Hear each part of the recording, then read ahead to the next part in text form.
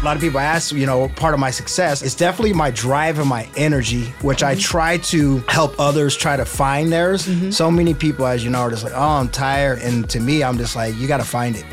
We all got it. You got to find it. And once you do, it'll be uplifting. That's DB, and this is the Powerful Ladies Podcast.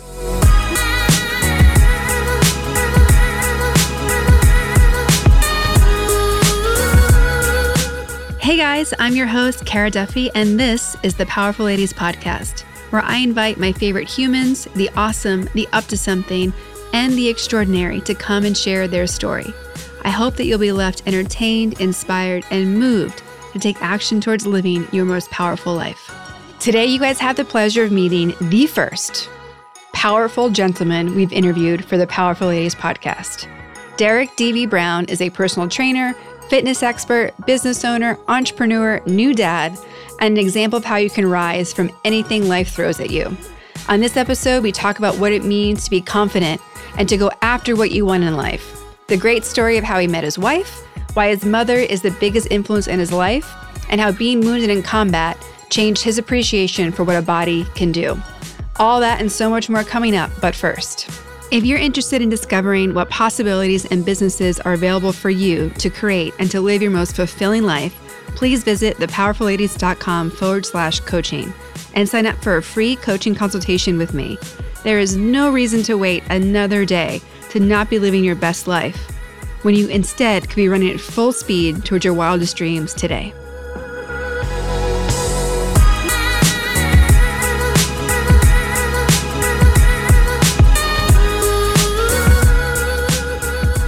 Well, I am very excited today to have DB on the podcast. You are our first solo male guest. Everyone else has been part of a power couple.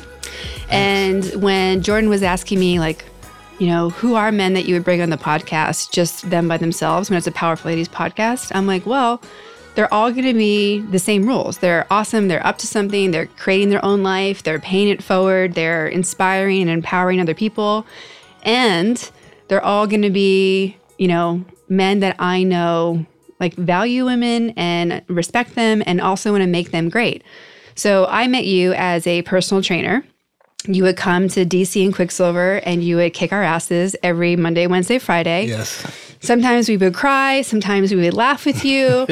But what I really want to acknowledge you for are two things from that experience. One is I was in the best shape of my life since being a college athlete.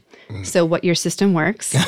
And actually, I guess it's three things. So then going to your boot camp, it gave me a network of women at that office that I didn't know was there. Yeah. And coming from the sports world before, I went from Puma to working at DC, I miss that athletic, people who run every day environment. Because, Puma and Adi, they have huge gyms. And everyone works out. And sport is just part of your life. And then to go to a place of action sports where it's a little bit more limiting who can participate, right. I miss that group. So finding a bunch of women who wanted to work out and run and talk and were up to things, I was like, oh my gosh, thank you. And the third thing before I let you start talking is I remember so distinctly you sharing stories about some of the other companies you worked at and the transformations you had seen for people who never thought it was possible. And you were so touched and moved sharing that story with us that I stayed with me forever. How committed you are to not just giving people access to health and fitness, but changing their lives. And so I want to say thank you for that. So how about we begin if you introduce who you are. Yes. And what you're up to. Well, thank you for having me. I appreciate that. I didn't know I was the first male. That's exciting. That just took my exciting level up to 1,000. No pressure at all. Yes, to all the listeners, I am DB. That stands for, a lot of people like to know what that stands for because if I introduce myself and say I'm DB, they're like, what does it stand for? It's Derek Brown. I go by DB. Picked it up back in high school. Let's see. I'm from Ohio. I've been here in California for 16 years. I now reside in Newport Beach. What else would you like to know? What else are we stepping into? Well, you have more than one company. You're not just a personal trainer. No. Yeah. As far as my companies, DB Fitness, me being a personal trainer coach, would be my first business that I have been involved with. but I also have a promo business as well. And the promo business is working with alcohol brands or water brands, non-alcoholic brands, and we hire out brand ambassadors. And then the third business is going to be like equipment financing. So busy guy, but I love what I do and I'm passionate. I love being an entrepreneur. That's my biggest drive.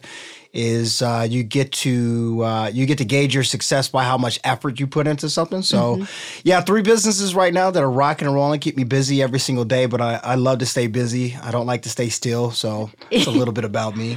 We have that in common. Yeah. And you just became a brand new dad. Yeah, absolutely. I am brand new dad. My baby boy Dalton.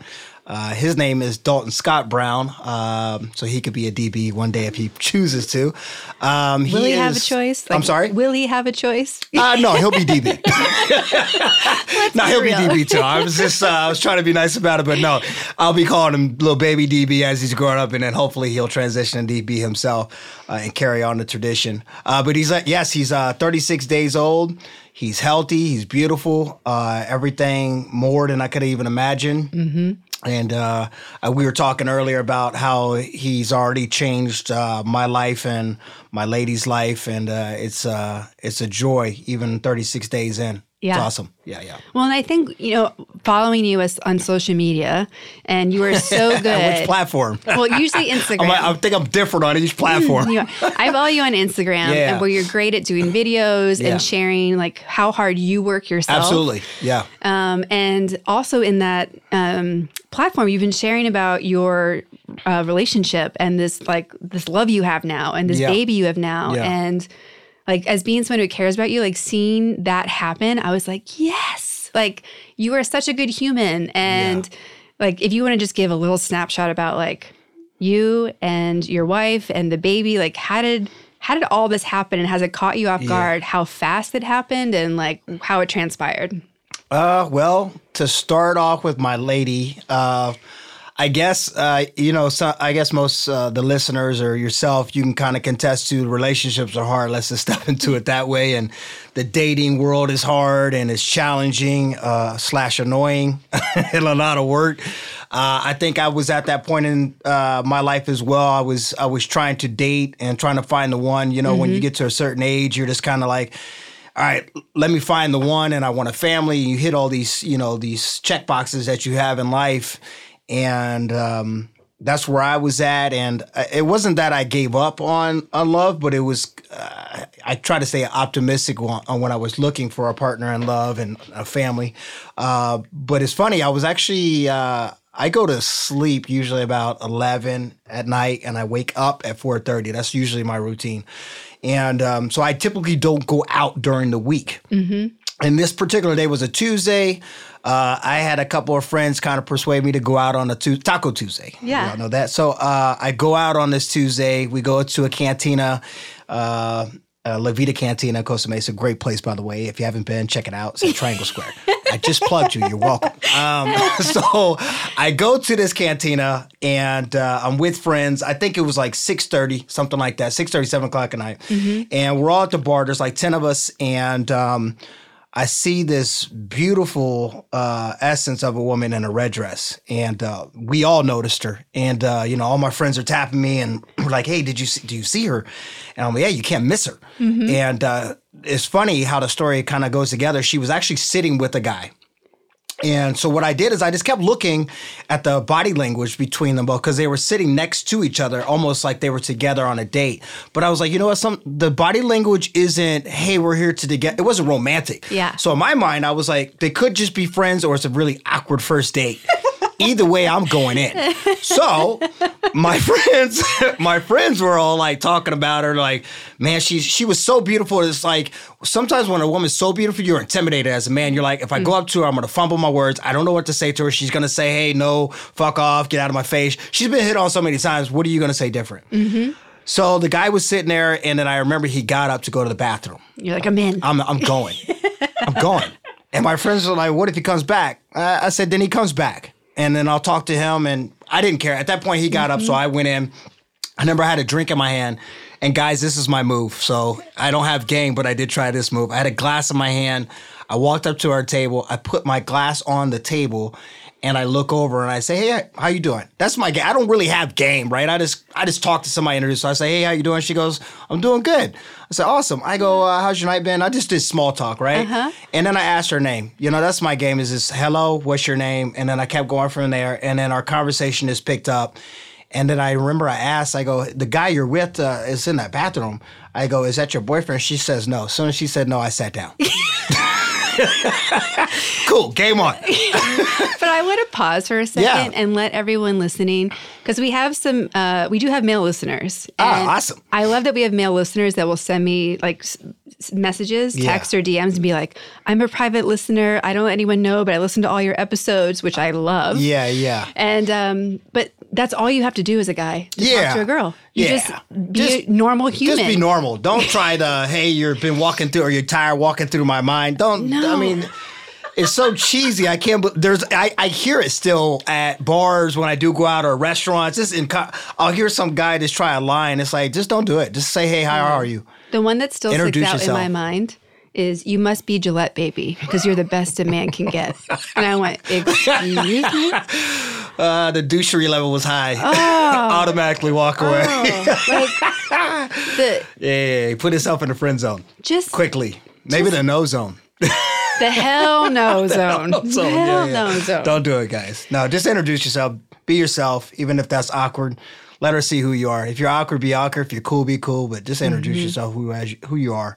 She's gonna see it eventually anyway. So yes, she is. Yeah. So I sat down. Boom! It took off. And to go back to that story, the guy did come back, guys, and I bought him a drink to make him feel comfortable because, of course, he came back and I told him I wasn't going anywhere. So I said, hey, I introduced myself. I said, I'm DB. Can I buy you a drink? He said, yeah. And then me and her continued chatting. And to speed forward, literally from that day, we have not been away from each other. And when I say that, as a gentleman, that day I asked her, I said, hey, can I take you out to dinner or I can cook for you? You choose. I think most ladies will say, hey, I want you to cook. Let's see what this guy's got. So she went with hey, yeah, cook for me. So she came over. I think that was Tuesday. She came over, I want to say Friday or Saturday of that week. Literally, I was trying to see her. Don't let too much time go between if you ask a lady out, make sure it's within a week's time. That way she knows you're serious. I think she came over that Friday or Saturday. I cooked, and I am a good cook, if I may say so myself. So I knew I had that hands down. I was like, oh, I got this. So I cooked for her, and she hasn't left since. Literally, no joke. Daisy, love her if you hear this. I am making fun of you. She hasn't left since. I made dinner for her, and she literally had just moved into, I think, a place with her sister a week or 2 weeks prior. She hadn't slept there yet. She came over to dinner with me, and when I say she hasn't left yet, she literally left and like the next day got clothes and toothbrush, came back over because I wanted to see her, she wanted to see me. And almost 2 years later now, she hasn't left. And we've been together ever since, and now we had a baby. So romantic. So romantic. Yes, it can happen. Fairy tales are out there. Yes. Yeah, but you also check on all the things that, like that movie, like He's Just Not That Into You. Yeah. It's true, everyone. It's true. Yeah. Like there was no doubt that you were into her. Yeah. You walked up to her. You said, I'm not leaving. Come to dinner. Yeah. Like there just wasn't any of that nonsense. Yeah, the games. No games. Yeah, there's games, yes. Who was the guy that she was with? Patrick. It was her guy friend. That is a good question. Okay. Patrick, her guy friend. Shouts out to Patrick. Good guy. He let me crash the friend date, whatever was going on. The hangout. And hang out. Yeah. So shouts out to him. We all hung out that day the whole rest of the night. I was by her side and have been since. So yeah. Yep. And that's a safe place for a woman to meet a guy too. When you have a guy friend with you, you feel protected, you feel it's okay. You've got, if this guy's crazy and boring, you've got some backup. Right. It's like even better than meeting a guy with a bunch of girlfriends because it's just different. It's a different level. And plus you're already getting vetted right away. Yes, this is true. This is true. Yes. Or, it's different than doing the social media dating too. I've tried that. The Bumbles and the other jazzes. Yeah. I mean, I met Jesse on Tinder 6 years ago. Nothing wrong with that. I mean, hey, so I've done it all. What are those? eHarmonies out there. I've done the matches. I've done them all trying to find, the person. You got to do what you got to do. Well, and I think too, for someone like yourself who is very driven and ambitious, and when you want something, like you just make it happen. Like there's nothing between you and what you want. No, absolutely not. And I think it can be really hard in the dating space. Like I have scared people away. Because I'm very direct and, and focused, right? Yes, you are. And so we're texting, like, and they're like, "We can keep texting forever." I'm like, "Hell no!" I'm like, "Do you want to meet this week? We can go get a drink." Like, I'm going to meet you and know in 3 seconds if in or out. Yeah. And they'd be like, "Whoa, calm down." I'm like, "I don't have time for all this texting. What are you doing? What world do you live in?" We were like, "We can just text for a while. It's fine." Yeah, and waste each other's time for a while. Right, right, and like be chicken shits essentially. You're hiding behind your phone. Nope, let's go. Yeah. So it's great, though. It weeds people out. Yes. Yeah. How is your relationship? It's good. We just celebrated 6 years. Look at that. Bingo, bango. Yeah. And so we went to Vegas and we went and saw Mariah Carey. Okay. Which was technically on his bucket list, not mine. Oh, goodness. All right. Hey, I'm a Mariah. You said Mariah Carey, yes? Yes. Yeah, I'm a Mariah Carey fan. I've been following her Dream since. lover? Yeah, kidding me? Yeah. Her voice is amazing. Yes. Her personal choices are her personal choices, but her voice is great. Her voice is great. And she looks amazing. Yeah. Like to see the Shakira and J-Lo Super Bowl halftime. Yeah, those two women, my goodness gracious. Oh my goodness, man. That was probably the best halftime show I mean, yes. I think anybody who saw it agrees. I mean, the show is a show. I mean, they put on a show. It was a mini concert. They performed. Two powerful Latin women, or just women in general, which I love seeing, and supporting each other. That was big because they don't have to support each other. They could easily be like, I don't want to share the stage with her, but they shared the stage with each other, and it had a very loud, strong message for everyone, especially probably the female followers that they have or now have that are acquired after seeing that. Even like everybody, like what I got out of that halftime show was, holy shit, whatever they're doing right. I need some of that in my life. Yeah. Like, I honestly, huge marketing opportunity for you right now. You want to look like Shakira and J-Lo? Call me. Like, that's all you got to say. Because, like, when you do that research, it's like, what's their lifestyle? They work out every day. Yeah, absolutely. They have multiple personal trainers. Yes, they do. They don't drink alcohol. Like, they're eating super clean. Yeah. Among everything else. It's obtainable. I think some people, because I had a lot of clients, customers, or whatever you want to say, hey, can I get in J-Lo shape? It's possible. I think a lot of people think with celebrities, they have these means that are unfeasible to them. But it is possible. Yes, does J-Lo probably have a trainer 6-7 days a week? Yes, she probably does. She has the liquid or the assets, the money to afford that, so she probably does. So it's not that you have to have a trainer 6 or 7 days a week, but it's the discipline and consistency. So you have that. That's within you. That's your mindset. And then the food, you make your own food choices. She's making her own food choices. She's making her own choices with alcohol and her lifestyle. You can do the same. Yeah. So my answer to somebody when they say, hey, can you give me a J-Lo body? I say my rebuttal to that is, can you get yourself that? I can give you the direction. You have to follow it. That's what it comes down to. And as a personal trainer, is that the most frustrating thing you deal with? Like knowing people are there and you're like, come on, meet me halfway. Yeah, no, that's funny you even asked that. It is frustrating because oftentimes, you have somebody when you meet them, they have a goal for themselves. They seem very excited when they sit in front of you. They commit to it financially and with their time.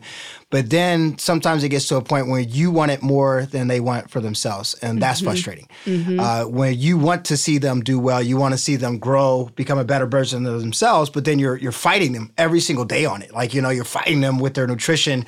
You're fighting them like, hey, did you do your cardio? And they're like, no. And you're literally fighting this grown adult on trying to better themselves.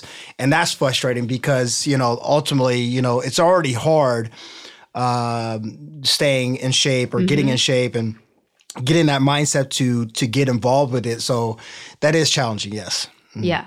I mean, it's challenging for myself and the clients that I work with, and we're not trying to change them physically or like from a confidence perspective, maybe a little bit on the confidence part, but I mean, I want to give myself credit right now because... Okay, go ahead. Well, this is what I'm going to do. So... I want to pat myself on the back real quick. Yeah. All right, go. I'm proud of myself for being in the worst shape I've ever been in and still being like, I'm going to invite my ex-personal trainer on this show. I was going to ask. I was going to ask, hey, how are we doing on our fitness?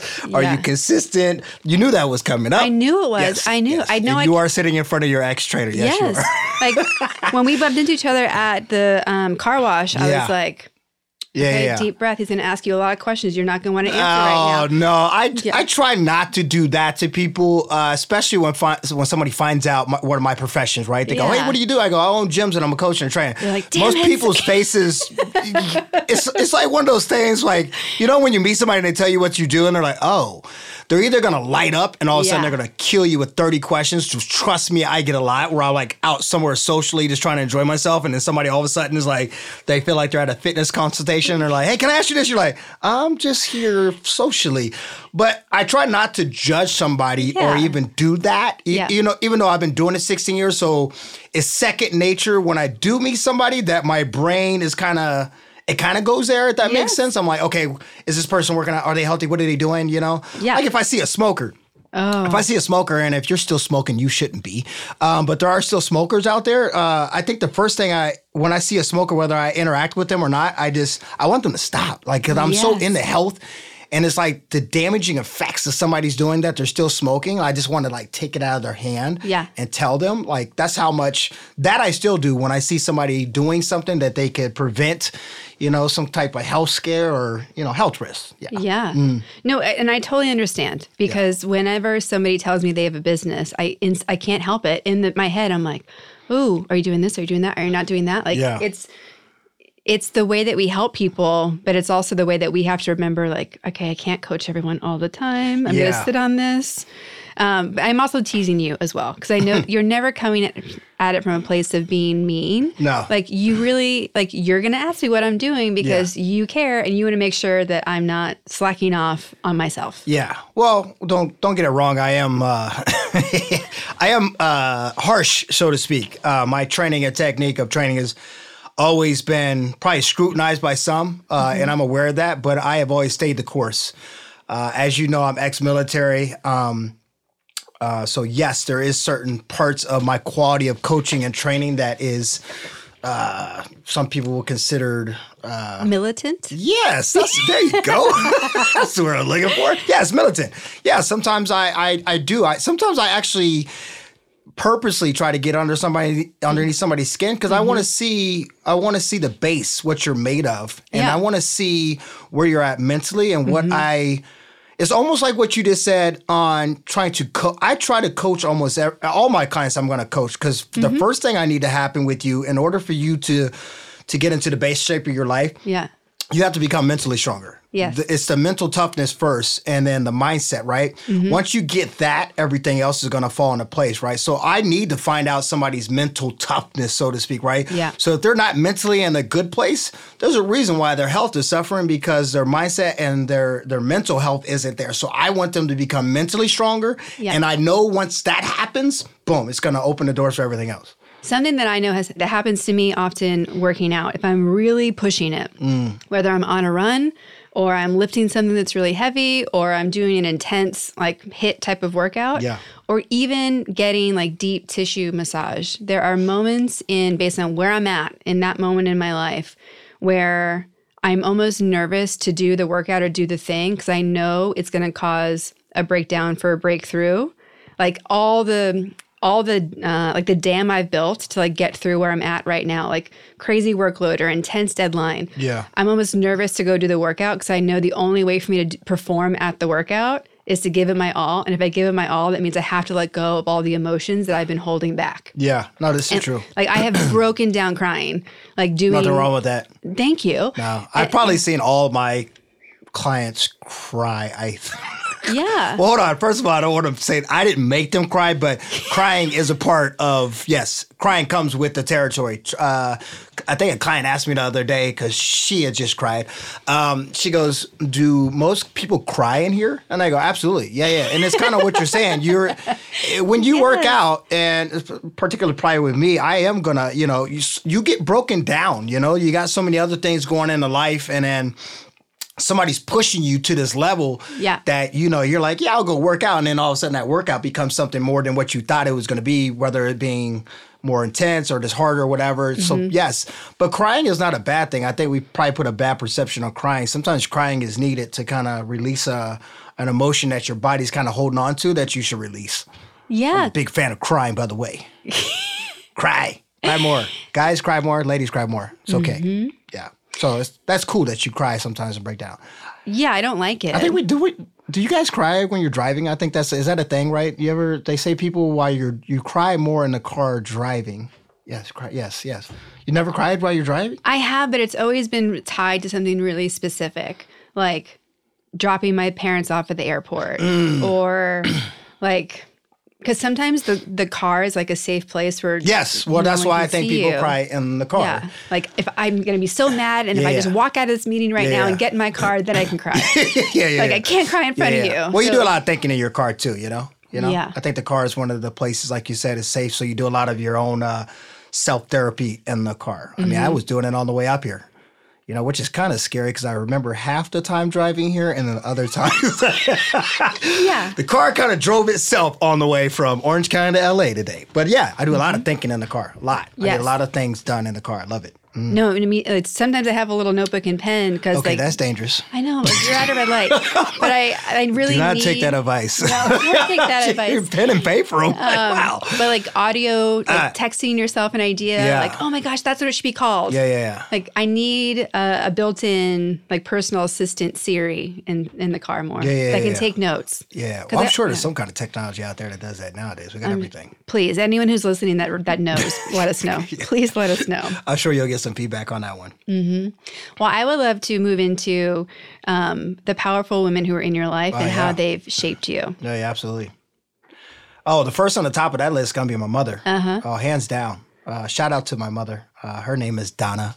Hi, Mom. Is she my also mother. A DB? I'm sorry? Is she also a DB? She's also a DB. Oh, what? Oh, here we go. Let's tap into that. My family has a thing with D's. So my grandmother, my great-grandmother, my aunts, my little nieces, my sister, myself, my son, my wife, we're all DBs. Oh, yeah. I didn't break that tradition. Yeah, all of us have the first letter is D. I know that sounds weird. It still happens, folks. We're out there strong. Yeah, so it's a tradition that it's one of those things that was at one point thought about to be funny, but we carried it on strong. So I have 7 little nieces, 2 nephews, all D's. My cousins are D's. It just the bloodline of D's is thick. We almost ran out of names, but my son's got a cool name, Dalton. But yeah, my mom is on the top of that list. Wow, where do we want to go into that? She's my mentor, my rock, my motivation, my inspiration. She's done so many things for me growing up. And just to kind of tap into that, I was raised by a single mother, which is my mother. My father wasn't really in the picture after the age of like 8 or 9. So definitely raised by my mother. My values come from my work ethic comes from my mother. My passion is from her, and importance of kindness. I try as best for my mother, and value of education, all these things, family, all these things come from her. I watched her do incredible things growing up, selfishly, and just her drive. She was a single mom. So when you're a single mom, oftentimes you got to work more than one job. Because a lot of times people ask me, because I'll do a 14, 15-hour day. I do those in my sleep. And people are like, wow. Even my lady, my wife Daisy, she watches me, and I do it. I do it effortlessly because I saw somebody do it effortlessly. So to me, it's not a big deal. It's normal. No. If you love what you do, also, it's not even really. It's one of those cliche things. It's not even work, right? It's like I love what all my businesses so much that it's not even work. So I can do those 13, 14, 15-hour days easily. And usually the only reason I stop is because I need to spend time with my family. I need to eat, shower, all those things. But all those attributes come from my mother. She really did a great job on setting the example and just leading by example and just setting the tone for so many things. And I'm proud of her to this day of being able to raise a boy to a man, because a lot of people are like, well, a woman can't raise a man to a boy or a boy to a man. But I beg to differ because you're looking at one. And if I may pat myself on the back since we're doing that on this podcast, I am successful. Kudos to Mom. Yeah, so that's my mom, man. I could do this whole podcast talking on her. Sorry. No, go ahead. What do you think it was about either her support system or her approach or her commitment where, she was in a situation that many women are in as a single mother? Yeah. And like you talked about, there are people who become a statistic and there are people who break through that. Break through it, yeah. So what was it from her that she was like, no, we are not only breaking through this, we are like on the accelerator path. You got good questions. These are great. You're welcome. Yeah, no, those are awesome. They're breakthrough questions.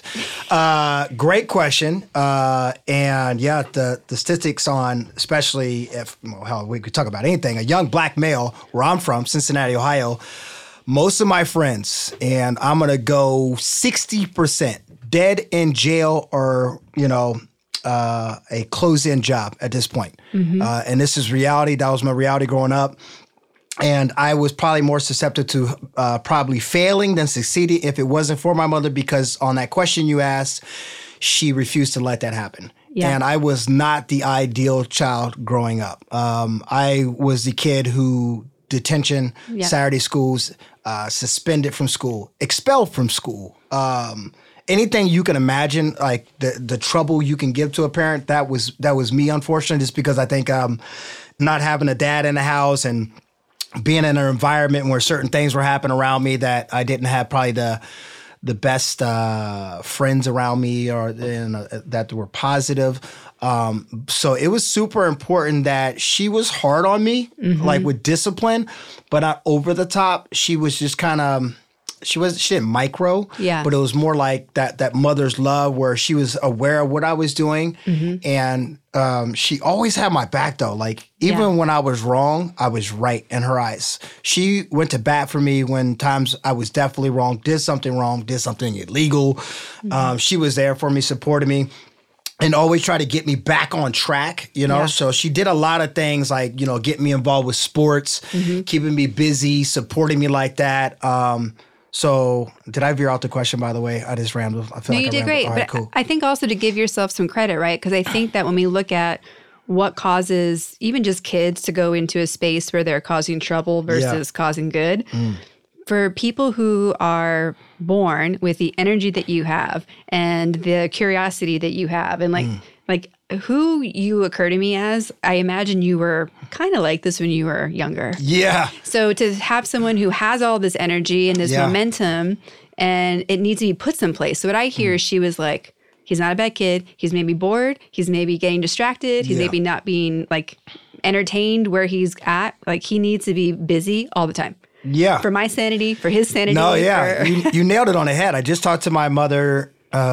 What's today? Today's Sunday or Saturday? Sunday. Thank you very much. Friday. I talked to her on Friday, and when I called her, I was actually running. And she goes, "What are you doing?" Now, when you're running, breathing hard. Yeah. And I go, "I'm running." She goes, "Man, oh man." She goes, my mom calls me Scott. My middle name is Scott. She goes, "Scott, you never stop."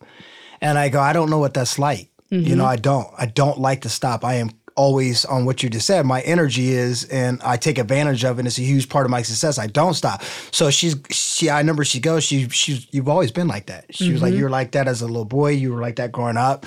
And like I said, it's a part of my success and my drive is that, yes, I am always going and my energy is as you see. It is. Yeah. But as a lot of people ask, part of my success, as I keep telling you, it's definitely my drive and my energy, which I try to help others try to find theirs, So many people, as you know, are just like, "Oh, I'm tired," or "Oh, I don't want to do it." And to me, I'm just like, you got to find it.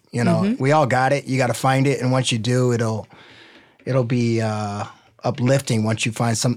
You just got to find that motivation. Everybody's got it. I think some people struggle on finding their motivation because they're maybe doing something they are not passionate about or don't like. So that's kind of hard to stay energetic when you're doing something you do not like to do.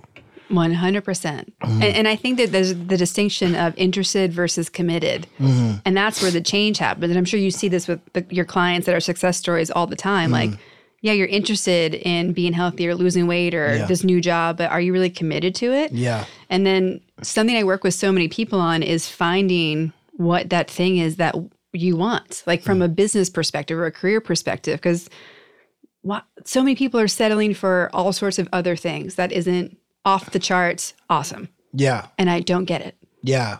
Are you talking about life or just work or everything? Both. Yeah. Someone was asking me like, where do I rank myself? And I'm like, I'd say like an 8 right now because I'm not operating. You're calling yourself an 8. Yeah. I'm not working. When I look at all the areas of life, there are some that I have abandoned, like working out this past month, for something else. I know. Tomorrow starts like a whole new revolution. How many times have you said that? Tomorrow starts? Oh. I'll start tomorrow. No. I actually yell at people about that usually. So 100% you are right. Yeah. But I know that I'm not operating at my best in all the pockets. And so to me, that just means there's a missing structure in place to get them all aligned. And it's gonna ebb and flow at some capacity. Yeah. But it's like, what are my priorities? Like it's how I'm living my life, the game I'm playing, and the results I'm getting they're aligned. There's no way for them to not be aligned. So if people who are playing the game of this is good enough, you're going to have this is good enough. Good enough life, yeah. Yeah. Well, first, what you said, you called yourself an 8. I'm going to say call yourself a 10. Anybody Thank listening? Because if you call yourself a 10, you'll start believing you're a 10. You'll perform like a 10. You will be a 10. So let's say that you're a 10 that's looking for a better version of yourself as a 10. Yes. Yeah. I'm a 10. Because me, if you ask me, I'm a 10 plus or 10.5, 10.9, you know? Yeah, I think with mindset, and I always fall back on that. I like that you said where you kind of scale yourself on an 8 to 10. Always think of yourself as the highest because that'll go a long way. You know, I think a lot of people play a lot of mind games with themselves and kind of break themselves down. Yeah. Instead of building it up. You know, I get it. You know, they're doubtful of themselves. They think they didn't do a good job, or you know, they whatever it is. You know, they're like, oh, I'm not doing this enough. Be happy with who you are, but always look for a better version of yourself. But start with being okay with yourself. Yeah. That's the first thing. As I always tell somebody, be okay with who you are because that's who you are. So, and just look for a better version of yourself and you're going to win, you know? Do you remember the moment when you accepted yourself being awesome? Since the day I was born. Yeah. Yeah, I did. And I hope that doesn't sound whatever that sounds. I don't remember a point in time where I didn't believe in myself and know that I was awesome. Yeah. No, I truly believe in that. And yeah, that is my answer to that. Since beginning of even remembering, I just remember my self-confidence. And it's funny you asked that.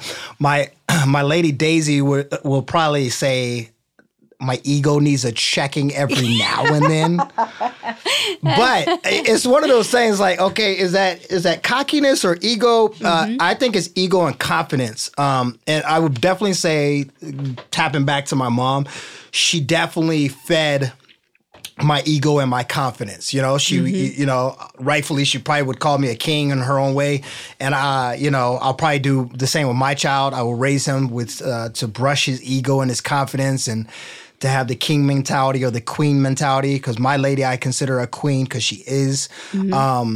So yeah, I think a healthy ego is appropriate in the aspect. So yeah, I would think that I've always had confidence in myself. I think that's where it starts. When you have confidence in yourself, then it's kind of easy to do everything that you kind of set your mind to. How do you think you balance the gratitude for what you have and where you've gotten versus like it being 100% self-initiated? Or do you? Repeat that question. Sure. So like I think a lot of ways to check ego is coming from a place of gratitude and appreciation for what you have. Yeah. So what does that balance look like for you? And when do those moments show up? Or are you mostly like, I did this, it's all mine? Well, shit, both. Hell yeah, this shit is mine. I did this. Yeah. Sheesh. I think a huge part of my motivation is where I come from. Growing up, yeah, we didn't have a lot. I think if somebody was to ask, hey, how was your childhood? My childhood was great. I never went without. I think in my childhood, we saw hard times. You know, I remember there was a point in time that me and my sister, my siblings and my mom were in a 1-bedroom apartment. And I remember we were in a 1-bedroom apartment in the living room. We transitioned it. We made it another bedroom. So I slept on the mattress, no box frame, just the mattress in the living room. My sister and my mom slept in the actual bedroom on a mattress, no box spring. And I remember, so my bed was, like I said, in the living room, and right next to my bed was a TV. It was a box TV. I'm dating myself right now. A box TV. I don't even know if some of you listeners even know what a box TV is, but it's the old school TV. The space was so tight and so limited. We put a microwave on top of that TV. We had boxes in there. It was this... And it was an apartment that it was actually underground, if that makes sense. So it was like, you know how there's a first level and then like that New York style where there's basement apartment, right? Mm-hmm. They don't have that a lot in California. I think it's against the laws or they don't have basements. Safe. They don't have basements. Yeah. There you go. I'm from the Midwest. We have basements. So it was it was hard. Mm-hmm. We didn't have a lot. And that drives me to this day. And it's funny on that note, the box TV we did have, it didn't work. We used it almost as a table. I'm sorry? A table? A table, yes, thank you. We used it as a table. It actually didn't work. So then eventually when my mom got enough money, we put that TV on top of the other one because we were does that make sense? Yes. We kept that one and used it as a table for another TV. Yeah. And I remember that TV, even though it wasn't brand new, it had the rotary knob. You remember the one you had to click, click, click? Yeah. Well, the knob was broken, so we had to use pliers to turn the volume in the channel, right? Mm-hmm. And it's funny, leading to the story of success, I now have 20 TVs in my house. 20 flat screen TVs. And I tell somebody that, and they go, why do you have so many TVs in your house? Mm-hmm. I tie it back into that story because I remember growing up, I was like, one day I'm going to have as many TVs in my house as I want. To this day, I have 20 TVs in my house. And a lot of people think it's ridiculous, but to me, it was something you have a goal that you strive for in your head. And I told myself one day, I'm going to have as many TVs as I want. So I put them everywhere now. Mm-hmm. Bathroom, walk-in closet, outside, in my gym in my house. I have them everywhere, right? Just because at one point in time in my life, we had one TV that barely worked. It was black and white, and it just sucked because my friends had color TV, they had nice ones. I'd go over to their house, and it was like they got video games playing on this big TV. I'm just like, wow, this is crazy. So it's like my upbringing is motivation for me, and I try to stay humble from where I come from. Yeah. It's my driving catalyst to make sure I never get back there and that I stay focused and I do whatever I have to do to make sure I never get back to that place. Even though, like I said, my mom did a great job. She worked 2 jobs. We never went without. We had, toys, bikes, all that good stuff. And eventually we did get out of that 1-bedroom apartment. I don't want you guys thinking we stayed there forever. It was just a point in time where we had to because that's where her income level was at. But eventually she got us out of that. But yeah, my past is definitely a big motivator for me and pushes and drives me to make sure that I continue to strive for greatness and be a better version of myself. Mm-hmm. Well, you mentioned that you got into sports. Oh, yeah. What sports were you playing growing T-ball. up? I started off in T-ball. Me too. Yeah, I started off in T-ball. My mom kept me involved with sports. And I pat myself on the back again. I am super athletic. There's probably not any. I don't think there's a sport that I've tried that I'm typically not good at, which is a gift, I know. But I started off at T-ball and I excelled in it, and I went all the way collegiate with baseball. But I played other sports: basketball, baseball, football, track, karate, mixed martial arts, tennis. Everything anything that was active, I was about it. I just excelled at other sports more than others. But sports and being active is something I've been doing since a very young age. It's kind of all I know, and I'll do that for my child as well. I think that's important to get your children involved early for that's their mindset and that's all they know. Yeah. You're kind of promoting health and activity in the beginning. That way, when they become a young adult, second nature. Yeah. I remember one of the biggest changes for me to handle was going from playing sports like 4 hours a day to not. I was like, one, what do I do? Like suddenly I had no homework and no guaranteed sports commitments. Yeah. Like when I started working as a professional, I'm like, wait a second, I have all these hours I've never had before. Yeah. And I was so thankful that I was in Boston where they do such a great job of adult activities. Like people are running all the time. Yeah. I played softball, ultimate frisbee, soccer. Like there's field hockey. I kept playing. There was we'd meet up every Sunday and play super competitively, and 'cause that's what I played in college. And then I'm so thankful that was there. Yeah. And then I miss that. Like I miss I don't think my body knows what to do for not, like if I even work out for an hour, my body's like, that's cute. Yeah. And I'm like, I don't have more time. Like, right. what? Yeah. I don't want to be up until like 1 a.m. because that's the only time I can find my 3 hours. But it was a shock of, oh my gosh, like, what do you mean I don't get to play for 3 hours? Because back then it was always fun. Like, that's what I miss about it. Well, adulting sucks sometimes, right? It does. Well, that's like when I had a corporate job. I was like, this job gets in the way of my life. Oh, it's corporate. Yeah. No squabbles or bad things to say about corporate America, but it is corporate America, and I don't know. I'm not a fan of corporate America, but I do support corporate America because a lot of my friends, clients, customers are in corporate America, but it's the hamster wheel effect, and sometimes it's not the healthiest of things, corporate America. So I don't know. You just got to kind of find your balance with corporate America. It's true, but there's a lot of things that corporate America could be doing better for its people. Absolutely. Yeah. From sitting down all day to are you offering services? I mean, the thing that's awesome is that, as you know, I've been the corporate trainer for a lot of big corporations, you know, all the way from Quicksilver, DC, Oakley, what other ones? A lot of them. You're forgetting them. Volcom, all types of Speedo.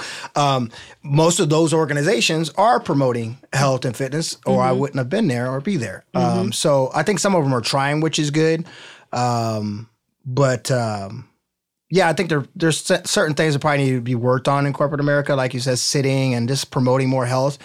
I think once they realize that, which I think some have, the healthier somebody is physically, the more productive they can be doing their job, you know? Yeah. It's just true. You know, if you got somebody who's not active, not working out, and they're sitting at a desk all day, they're going to get lethargic. Their brain is not at the top capacity. You know, they're not performing as well.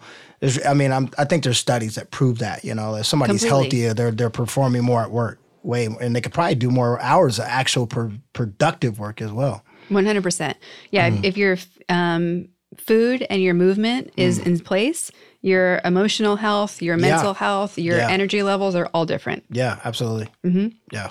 And you're also not trying to, I don't know, when you're committed, like when I think about how efficient I've been at places where fitness was part of your day. Yeah.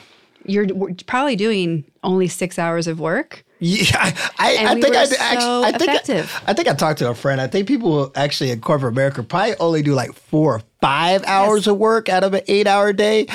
I think you've been in that. So I think they do an hour lunch.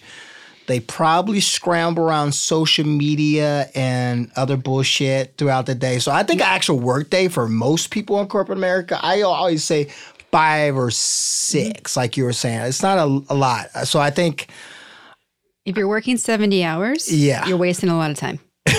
Unless you're your own, like you are an entrepreneur. Yeah. Well, yeah, if you're an entrepreneur, work more. But yeah. I don't know. What's your aspect on, like, I think with corporate America, I think those who are successful perform like an entrepreneur who are in a corporate setting. I think that's how they get ahead, you know, from the top CEOs that I know are top dogs in corporate America. They run or work as if they are an entrepreneur. And that's if you have that mindset, because an entrepreneur's mindset is definitely a different beast, so to speak. Yes. I think that's a huge catalyst on success if you have that mind. Take ownership on whatever the hell you're doing, you know? Whatever you're doing, you're already doing it, so be great at it. So have that mindset, you know, that entrepreneur mindset of this is mine, take ownership in it. And then once you do that, you're going to see more success. I know that for a fact. Completely. Yeah. I don't think people realize how powerful they are, which is kind of where Powerful Ladies came from. Yeah, Powerful Ladies. Yes. Yeah. Because I've always been the entrepreneur inside the corporate space. Yeah. Because I was never supposed to be in the corporate space. Right. Yeah. My MBA is in entrepreneurship. Yeah. And I was like, and then I couldn't get a loan because I'm like 22 and no collateral. So I'm like, fine, I'll go work for people who make me travel around the world. That'll be fine. Shucks. Right? Sucks. We'll make things and we'll travel and it'll be fun. And it's still a useful place. Yeah. And there's still so much dumb stuff that happened. Like just the number of meetings people have. Like the excess of meetings and emails that no one ever needs. Yeah, excessive. Yeah. And there's corporate America has a meeting for a meeting. Like, let's have a 1 hour meeting before the meeting. Yeah. That's serious too, by the way. Yes. Yeah. And there are ways to have very effective meetings, which I'm sure from your military background, you know, like you show up, you delegate, it's done, who's doing this? All right. In and out. It's 5 minutes. That's why they started doing the stand-up 10-minute meetings. If no one can sit that's down, awesome you do. I didn't know that. Yeah. I believe in the 15-minute meetings. Some people get offended or they're like, hey, I want to set a meeting with you. I'm going to go, hey, I got a 15, 20-minute block. And they're like, is that enough time? I'm like, it's more than enough time. You know, it's funny. I didn't know you did that. But yeah, I think a 15, 20-minute meeting is efficient enough to get in that. My time is super valuable. And and I think other people's time is super valuable as well. So it's like, a lot of things, if you're focused and you're prepared, 15, 20 minutes is enough time for a meeting. Yeah. Well, what are you doing in it otherwise? Yeah, exactly. Yeah. Because then also about homework and everything else you've got going on. Yeah. When you look at your journey, like you went from playing sports and then military. Yeah. How did you end up in the military? How did you choose that path? And how has it changed your life as a result? Yeah. That's a great question. So I was active with sports all the way through high school. Matter of fact, I do know the time. It was sophomore year in high school. I was still kind of getting in trouble in high school, you know, still doing dumb shit. And a program came to our school called Junior ROTC. Mm-hmm. And I remember my sergeant gunnery at the time walking through the hallways. And it's funny, we had you guys never pep rallies, right? I think they still have those for kids. Yeah? They still do that? I'm good. We had a pep rally and they told us about this program. I probably wasn't paying attention, but they're like, hey, we're going to have this new program called Junior ROTC coming in, blah, blah, blah. Well, I think that pep rally was like on a Friday and then Monday, boom. I remember watching this gunnery sergeant walk through the hallways in his uniform. Mm-hmm. This gentleman was dialed in, sharp. To me, he pursued what a man or individual should look like and carry himself. Now, remember, I didn't have that male figure in my life. And I was just kind of, I was probably actually looking for it and didn't know it. When I saw him, I was like, whatever he's doing, I want to be a part of that. Mm-hmm. That was my mindset. So I signed up. And I excelled through that program just because it was so much structure and discipline. Mm-hmm. And I needed more of it, even though I was in sports. Sports is a different type of discipline than military kind of structure. Yep. And so I just fell in love with the whole process. And I got really close to the sergeant gunnery. And he kind of took me under his wing. And he mentored me towards success and kind of grooming me. And I think the end of my junior year, going into senior year, I had already made a choice that, I think I want to do this. Mm-hmm. It was definitely against my mother's wishes. I am her youngest. And at that time, enlisting would be considered dangerous because we're at war. I mean, this is the thing about the United States of America, the U.S. We're always at war. It's just whether or not it's being publicized or shouted out on, the news. Mm-hmm. We're always at war. It just matters the scale, right? It's the scaling process. Like, oh, this is a big war. Mm-hmm. I was thinking about enlisting during the Iraq kind of building of Iraq. But that's been going on for decades. Mm-hmm. And so it was a no-go for my mom, but there's ways around that, Shocking that you were looking for ways to do it anyway. Yeah, shocking. He's still going to do something that's mischievous. But I did wind up signing up. Mm-hmm. I think it was the best decision of my life. It's a huge part of who I am now, my character, my drive, my discipline, my focus, my mindset. Mm-hmm.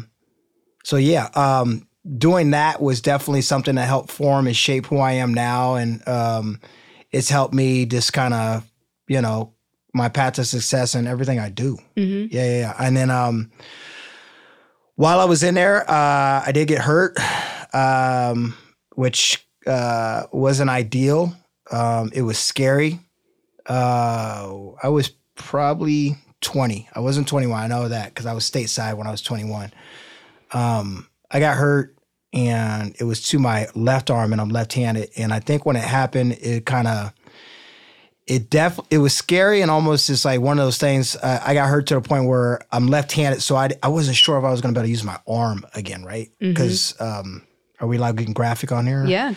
I took shrapnel in my arm, and I'm showing the ladies here. You can't see it, but I took shrapnel in my arm, and it opened on my arm, and it hit what's called the ulnar nerve in my arm, and when I got hit, I didn't feel it, right? You get no feeling. The ulnar nerve is the main nerve that goes from your pinky all the way up to your shoulder. So I didn't actually know I was hit or bleeding out, but my brother behind me tapped me and said, "Yo, Brown." He tapped my arm. I tapped my arm. I look at my arm. I folded up like that. And like a movie, when I flipped it upside, blood just squirted out, right? And I didn't panic, but I think the first thing in my head was like, I didn't feel it, so I was like, that's not my blood. I was like, where's it come from? And when you see it coming from your heart, okay, that's my blood. That's me. I'm bleeding. And so many things go through your head so quickly. Human nature is, are you going to die? Yeah. Am I going to bleed out? Am I going to be okay? Are they going to, I think the second or like third or fourth, are they going to amputate my arm? All these things are going in my head. Right. I'm like, oh shit, this is real. I'm hurt. And then maybe fast tracking forward, the scariest thing I think was when the med team came over and they started poking at my hand, and I couldn't feel it. I remember that feeling when you have somebody. I remember he took an instrument and he was poking at my pinky and my index finger and my ring finger, and I couldn't feel it. He poked on my palm and I couldn't feel it. And he looks at me, and I remember the confidence in his eyes. He said, "You're going to be okay." Even though there's probably 50-50, I was like 50%, or 50 kind of, I didn't believe in 50%. I was like, all right, if he's telling me I'm going to be okay, I'm going to be okay. Or that's what he's supposed to tell me. Moving forward, of course, as you see me in front of you, my arm is fine. I wind up having a 8-hour surgery and probably a 4 to 5 month recovery time on rehab with my arm. And what's funny about that on what I do now, right? Because at one point I thought I was going to lose my arm. And then I was blessed with the fact that I had a great surgeon, and I want to give him a shout out, Dr. Handler. And his name is funny because he's a hand surgeon whose name is Dr. Handler. That shit's funny to me. That brings me so much joy. What's that? Names like that, when it's all aligned with your profession. Yeah, I mean, makes me happy. It just is crazy. He was so confident. I remember when I talked to him, he had done so many surgeries, say so many things. His is, you remember how we talked about ego and confidence?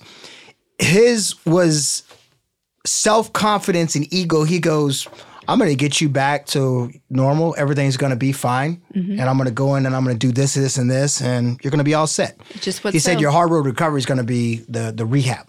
Fuck, he was not lying. The rehab on, I had to learn how to, first of all, I had to learn how to use my right hand to do everything. I'm talking like wiping my ass, brushing my teeth, feeding myself, everything with my right hand. The cool thing about that now, I can do everything with both hands. It's fucking awesome. But the rehab was strenuous. You're like an infant trying to learn how to use your arm again. And I'm talking all the way from like picking up a piece of paper, and this in my hand right now. I had to learn how to pick up a piece of paper from the table with my fingers. It's like mind-boggling. Like, holy shit, I can't pick up a piece of paper from the table with it. So that was scary. It was trying. I remember so many times getting frustrated, right? Just being angry, like pissed off, like that I couldn't use my arm. But now I sit here in front of you, 16 years in the fitness industry, a master trainer, in damn good shape, if I may say so myself. And, it's just a blessing to go from that to now being one of my businesses being fitness. And my left arm is actually stronger, even though it's my dominant arm, it's stronger than what it was before the accident because of all the rehab and the strengthening, conditioning that I did with it, that I'm now in this privileged position to do all these amazing things with my body, especially with my arm / left arm. So I rambled on. What were we talking about?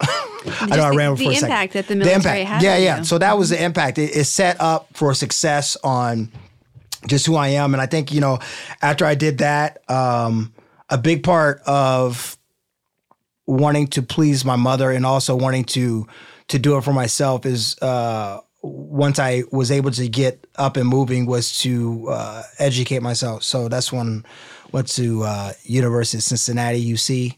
Actually, my first school was Ohio State that I quickly got on academic probation and then went home back to Cincinnati. And that's when I went to University of Cincinnati.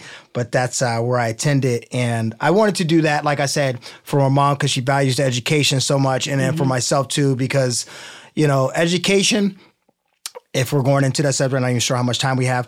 College isn't for everybody. For some it is, some it isn't. I really never thought it was for me. Just because what, you know, some colleges are teaching you, to me, it's like, okay, let's focus on other things that are actually viable, like in life. Useful. Yeah. My goodness. Like the shit they teach you in college, you're like, I don't even use that shit. Like, you know, the math requirements or some math is required and useful, but like some of the subject lines, you know, like half these kids get out of college, they can't balance a checkbook or they don't know how to, you know, pay bills or just invest. They don't know how to do. That's the shit that is like, how about we teach that because it's real life shit that they're going to face instead of some of the requirements in college that unless it's your actually like your path, like you're going to be a mathematician or whatever, engineer, you know, focus on different things. So I got my education and then to fast track from there, I graduated, what was that? 2006, 2007? Yeah, 2006, 2007. And I remember telling my family and friends, I'm out of here. I want to get out of Ohio. Yeah. The Midwest is the Midwest, but I wanted bigger and better things for myself. I saw the world, you know, I saw different states, different countries, and I wanted to come to California because California is just badass. And there's more probability for success here. And that's what I did. I came out here and I came out here with $2,300 to my name when I came out here. And I landed in Costa Mesa and it was scary, but I did it. And that's kind of how the military kind of helped form where I'm at now. Yeah. Yeah. Very cool. Yeah. So when you look at showing up here with $2,300 and where you're at now, you know, there's a lot of people listening who are looking for like courage to take the leap to do their own thing or courage to start a side hustle. Yeah. You know, obviously you've always been confident and you've always been someone who you know you can make things happen. Like you want something, you get it done. Not everyone has that innate confidence. Yeah. So what are a few real life things that happen? Like, it's not just like you showed up, $2,300. Oh, boom. I have my own fitness studio. Oh, boom. Like I have all these clients. No. Like what's some of the real stuff that happened to get you at least maybe even your first mark of success? Because there's been so many since then. What helped me get there? Yeah, like what was on the ground happening for you to hit your first marker of success from $2,300 and no apartment to So when I first came out here with that $2,300, I had no job. I kind of came out here in a while. I don't suggest doing that. Don't do that. Have a game plan. I just kind of was on a whim. I'm like, I'm coming out here. But I started working for corporate America, sort of how you said, you know, you got to get a job. So I started actually working corporate America. I think I got involved with Gold's Gym and 24 Hour Fitness. And I kind of built my clientele base from then. But I already knew in my back of my mind that I wanted to be, I was already an entrepreneur. So when I came to California, I knew I had to kind of restructure things. So I kind of went back into corporate America to kind of build my pipeline, so to speak. So I did that for a little bit, probably for 2 or 3 years, excelled in corporate America there. Kind of the mindset was to, okay, how do I get back on track on being my own boss and doing my own thing? To anybody listening and yourself or whoever, I would suggest if you have an inclination of wanting to be an entrepreneur and your own boss, do it. You know, take your time, have some strategies, have a game plan. It's possible. And don't be scared. It is scary taking that leap and getting out of the safe zone of corporate America, right? Because that's why most people stay in it. It's a paycheck guaranteed. Right. As an entrepreneur, nothing is guaranteed. And even when you're successful, it's still not guaranteed. Yeah. And corporate America, for the most part, unless you get laid off or something drastic happens, is safe. You know, you get a check every 2 weeks or every 4 weeks, like clockwork, and it's the same every 2 weeks or every 4 weeks, right? But, you know, any risk worth having is going to be a little scary, right? But it'll always have reward. Any reward always has a risk, so to speak. So I tell people, you know, if you're thinking about it, do it. If it's scary, that means it's probably worth it for the most part. Just be tactical, be smart, be patient. That's one thing most people, none of us, you know, patience is something that all adults need to work on. So be patient and just believe in yourself and take that leap. If that's what you're really, if your mindset is like you've been thinking about, hey, I want to do this, go for it. Yeah, go for it. Absolutely. They don't need to be female, but who are the people that have inspired you on your path as an entrepreneur? Oh, so many. Yeah. I mean, the top of the chain would be a gentleman named John Bisnar. He owns a law firm. He still has the law firm, but he's actually kind of retired now. But he was definitely a mentor of mine, just because he was a client, no longer a client now. He moved out of state. He retired in Hawaii. Good for you, John. Oh yeah. But he kind of just took me almost like as a. He had 2 girls, didn't have a boy. So I think he kind of took me like almost like a son and kind of groomed me and gave me advice. And a lot of his advice was like head on. Now, some of the advice I probably resisted a little bit, you know, as, you know, you don't want to take care. Sometimes you're not too susceptible to taking advice. But I would take his for the most part, and it would be rewarding for me. I mean, this man gave me ideas, even to this day, my logo that I use for my gym. That's his idea, my logo that I use to this day. And it actually changed, just the logo that he suggested changed the image of my gym. It's crazy. It's small stuff like that works. But he's super successful businessman in his practice. I think eventually had like 3 or 4 offices, sold it for millions, retired now. But was just so insightful on the knowledge he gave me and advice. He's definitely one. You actually know one of them, Ted Lee. Yeah. I've known him for 15, 16 years now. Yeah, Ted Lee. I've literally had the privilege of watching him grow in those years, just all the way from starting at Oakley. He was a top executive at Oakley, to then moving to Quicksilver DC, and now he's on to new adventures as well. He's been a super big mentor for me, and a person I look up to because he's a family man. Yeah. He's big on family and his kids and his wife, and just seeing that success. Again, I didn't have that, you know? So seeing somebody kind of doing what you picture yourself wanting to do is awesome. Because you're like, you know what?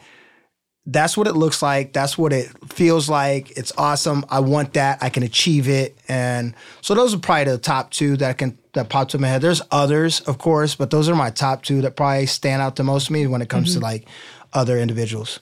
So, of course, maintaining your own health and fitness is kind of required for what you're doing. Yeah, walking billboard. Right? Yeah. So, and then you have 3 businesses right now. Yeah. What do you do to make sure that you're at the top of your game as a businessman and entrepreneur? That's, you know, beyond making sure that you are in the best shape possible. Like, where does it fit into your world of like learning and mentorship? And I know that you're competitive in all those areas. So what are you putting in place to make sure that you are more than fitness? Because it takes more to be an entrepreneur than that. Yeah. I would think that I always try to work on my self-development is the biggest thing. It's funny. I had a client who, again, he's been with me total probably 14 years, but he stopped and moved away and then came back. He was able to see the DB, 13, 14 years ago to the DB now. Yeah. And he says, my goodness, have you grown? Even to the fact sitting in front of you, you've been able to see, hopefully you've seen growth. Yes. Is inner growth, self-growth is what I'm working on. I think it's funny as you get older, I think you're supposed to become a better version of yourself, and you're supposed to want to grow and be and just better yourself as a individual. And that's what I try to work on, because I believe once you do that, everything else will become easier and kind of fall into place. So every day I'm trying to make sure I treat others better than maybe I did a week ago, Yeah. 4 months ago, a year ago. I'm trying to better my mindset with positivity. You know, we all got our shit going on in life as adult, and I don't want to try to paint the perfect picture of, you know, oh, he owns 3 businesses, things are great. No, I live a lifestyle just like everybody else. I got bills and stress and other shit that goes on in life. So I think I work on every day on just trying to better myself. Mindset is what I'm strong on. I think that's a huge part of my success and my driving force is making sure that my mind is right. And I know that might not sound like a lot and sound simplistic, but mindset, just waking up. As soon as our alarm goes off, I try to make sure that I go, boom, clockwork, mindset, positive, go after whatever it is that you're set for today.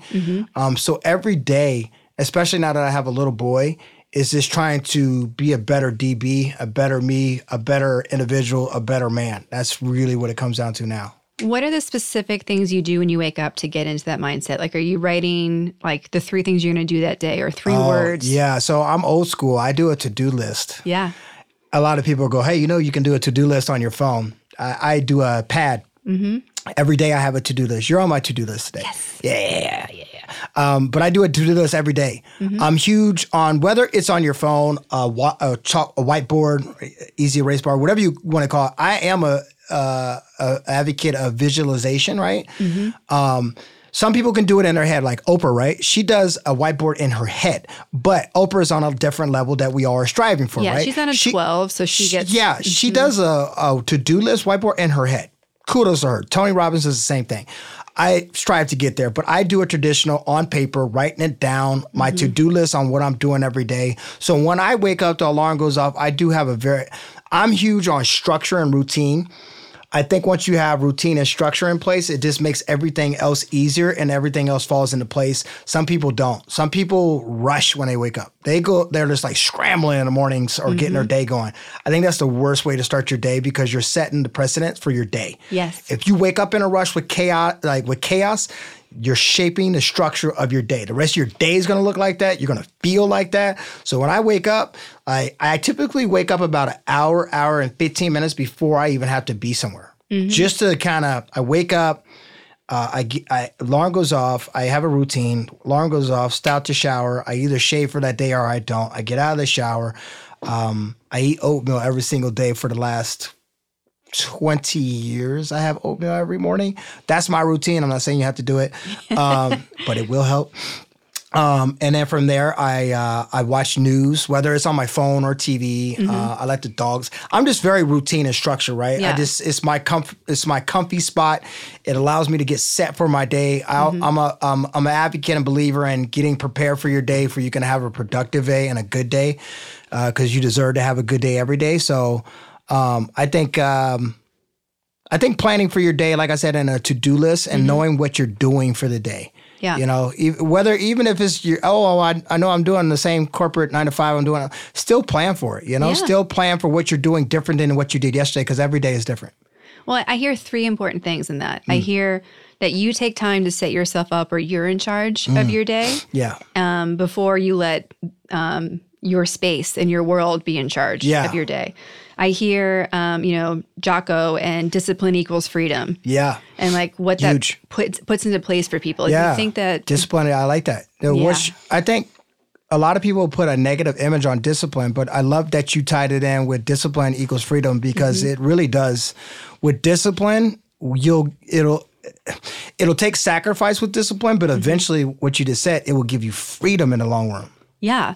Have you read that book yet? Yes. Okay, good. I was like, it's so good. And I anyone that hasn't read it, I recommend listening to the audio because you get to hear Jocko's voice, which is like, if you think of a Navy SEAL, like he's the prototypical Navy SEAL from start to finish. Yeah. The other thing I hear is, ties back to one of my other like favorite books is The One Thing. And how they say like your brain is at its best at the beginning of the day. And the first thing that, before 10 o'clock, you should do the things that matter to you to make your future better. And what I hear is you get up, you take your time, you have a healthy breakfast, you're working out. Like before 10 o'clock, you've done everything that you need to take care of to make sure that your tomorrow is set up to be great. Yeah. And then after that, you can take care of everyone else's stuff. Yeah. But I really agree with you about how we feel so often that we're like waiting for something to happen to have our life be great. Like if I had this, if I did that, like, you know, people think if we have something, then we get to do something, then we get to be something. And the true power is in flipping that. Be someone and then take those actions and do it, and then you're going to have it. And I wish more people understood that starting with who you're being will give it to you versus waiting for it to show up. Like it will never show up if you don't change who you're being and what you're putting into place and being responsible for, if you want to be the hero of your own story, you got to start acting like what a hero does. Act like a hero. Yeah, absolutely. Kind of like your be a 10, right? Yeah, be a 10. Have the mindset of a 10 and you'll manifest that. Manifestation. Perfect. So we ask everyone on the podcast where they put themselves on the Powerful Lady scale. 0 is average everyday human, and 10 is like super powerful lady or gentleman in this case. First gentleman, by the way, don't forget. First gentleman. Where do you put yourself today, and where do you put yourself on average on that scale? On today and then in general. Yeah. 10 across the board, please. Judges, 10, 10, 10. Perfect. I thought that might be the answer, but wanted to make sure we recorded it for posterity. Absolutely. Yes. Did you get that? Did you get the 10? Okay. All right. Yes. And then what are you excited about for this year and like what you're up to next, and how can people support you and be a contribution to you? Oh, okay. My vision for 2020, I think is probably the biggest it's ever been. I'm a father now, a husband, an entrepreneur, a business owner, a boss, all these things. But 2020's vision is large because I want to do so many great things within all my businesses. And, you know, I think my first focus is being a better version of myself, a better man, and then being an awesome ass dad. Yeah. That's the, you know what I mean? I didn't have that. And I had it for like 8 years, in which I remember 4 or 5 of those, because you know, right? So I want to make sure that I concentrate on giving my little guy what I didn't have. So that's going to be a huge part of who I am and just from now moving forward. So 2020, my first focus will be on being a dad. And then from there, just taking more risk in business. I'm pretty safe when it comes to the calculations and moves I make in business. I'll probably take a little more risk and try some different things within the businesses that I have now, just because I want to see some different growth than what I've done. So there's some riskier maneuvers I'm making, but I know they'll be rewarding. And I believe in every move I make, and I know that the outcome will be where I want it to be. Very cool. Yeah. And if people are listening, they're like, okay, I love DB. I want to work with him. I want to, one of these businesses, I think we have an opportunity. So obviously people can go online and they can become clients from a personal training perspective. Yeah. But you have other ways that people can get to work with you on a digital or physical space. Yeah. So, I mean, I do personal one-on-one training. I do boot camps. Those are all important. But I do online training as well. That's a great outlet for a lot of people who, aren't near me, or the price point is better to do online training. They're both effective. I mean, what it comes down to, truthfully, is how much you're putting into it. It doesn't matter if it's in person with me or online. You can be in person training. If you're not doing what I need you to do, you're not going to see results. Yeah. So it's all about how much commitment you put into it. So yeah, you can reach out to me in person, online, all the platforms, social media like Instagram, Facebook, on there. It's pretty easy to find DB Fitness. And then my other businesses, the other one's called XQ Promo Agency. Again, easy to find on social media. We represent over 33 brands, like White Claw, Heineken, Sapporo, Coors, you name it. That's a really cool business. And And then the third one is Reliant Capital Group. That's the one, it's a money business. It's equipment financing. So basically, some people call it a hard money lender. But basically, we sell money for organization businesses that are looking for, particularly doctors. We work with a lot of doctors if they're trying to buy like equipment that's like $50,000 or $150,000. They typically finance, and that's where we come in. So yeah, those are the outlets. If you want to support, please reach out. But yeah, those are my 3 babies right now that I'm nursing, that I'm super excited about, that I put in effort every single day, 7 days a week. When you're an entrepreneur, there's no off switch. There's no such thing. Yeah. I work every day, every night. It's funny, today's Sunday. I worked last night till 10:30 on my laptop. Just because our promo business is weather related. It's warm now, so we're super busy coming up. We've been busy in February, super busy in March. So I worked last night. You know, a lot of people were probably out partying, doing their thing on a Saturday or whatever, movies. I was at home working. And that's the life of the entrepreneur, that you work when you need to, not when you want to. Well, I want to say thank you so much for coming on. No, thank you so much. Yeah. This is great. It was awesome. I'm glad. And I love that you're an example of, someone who's out curating your life, wanting to make an impact, wanting to pay it forward. And I'm glad that we get to prove that not just ladies are doing that too. Yeah, no, thank you for having me. I'm excited. I'm the first guy on here, and I'm setting the what do you want to say? Setting the bar. Yes, you are. No pressure, future gentlemen. Show them what you got. Ladies, also setting the bar. No, this is awesome. Thank you so much for having me.